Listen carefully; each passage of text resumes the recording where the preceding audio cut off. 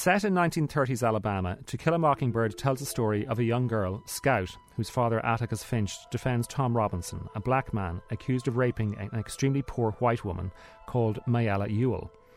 At the trial, Atticus presents evidence that should prove the accusation to be false. Yet Tom is found guilty.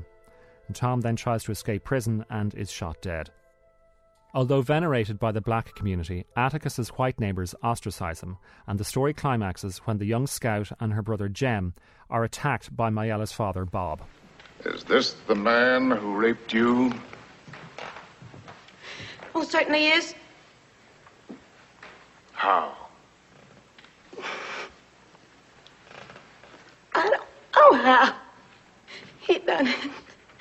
He just done it. You have testified that he choked you and he beat you.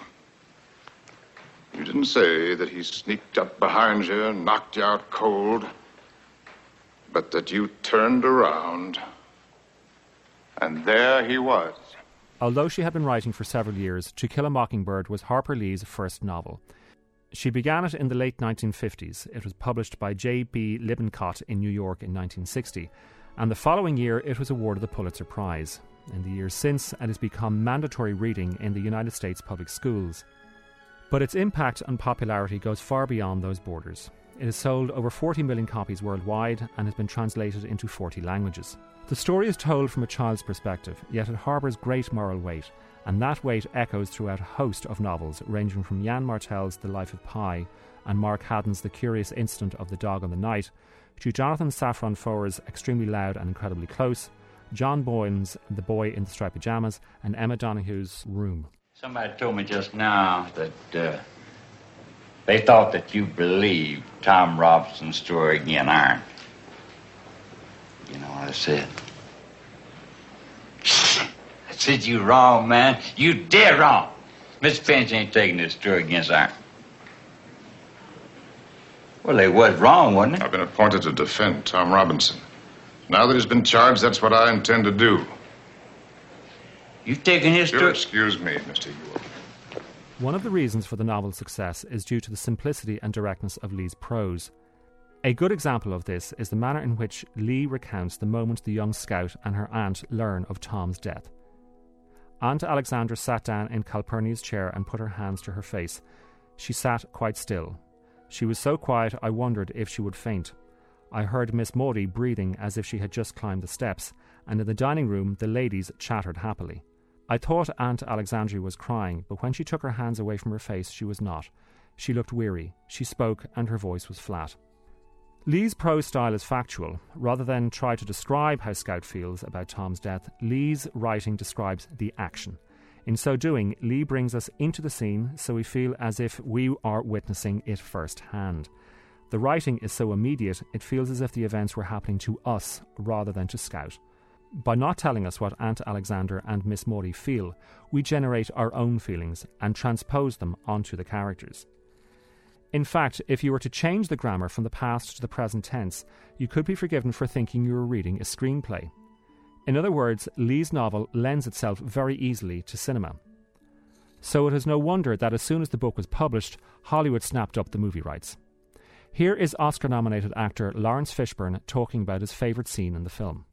The most moving moment for me is when Atticus is leaving the courthouse after the trial is over, and all the black people are sitting up in the gallery, and Scout and Jem are up there with them, and the old preacher says, "Stand up, Mary Louise," and she goes, "What?" She goes, "Stand up. Your father's passing." Miss Jean Louise. Miss Jean Louise, stand up.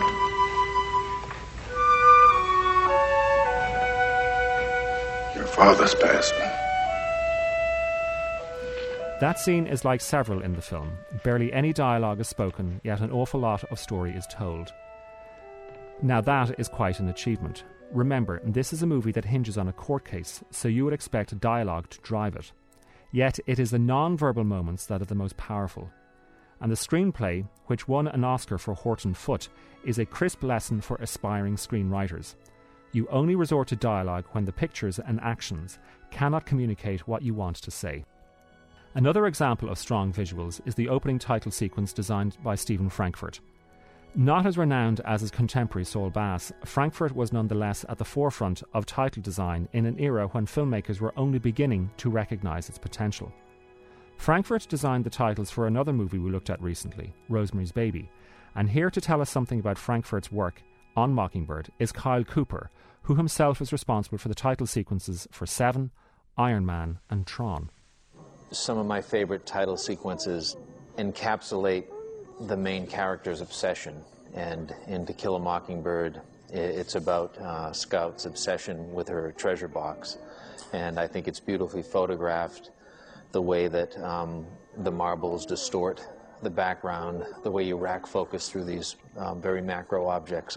But also I think that the type, even though the type doesn't go behind things like we see a lot now, or it's not necessarily moving in the z-axis, the form of the horizontal lines of the type and the sort of circular marbles and round objects behind, that makes for a good contrast. So I believe the type is integrated. Scout opens her treasured cigar box and we see close-ups of a pocket watch, a safety pin, pennies, a mirror, a whistle and wooden dolls.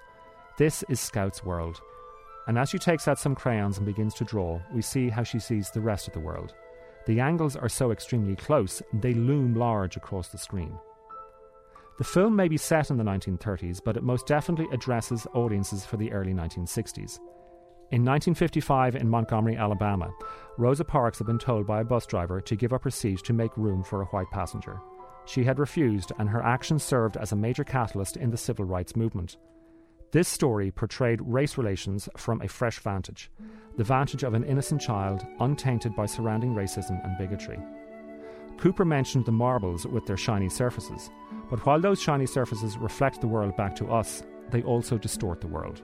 Or are they reflecting a distorted world?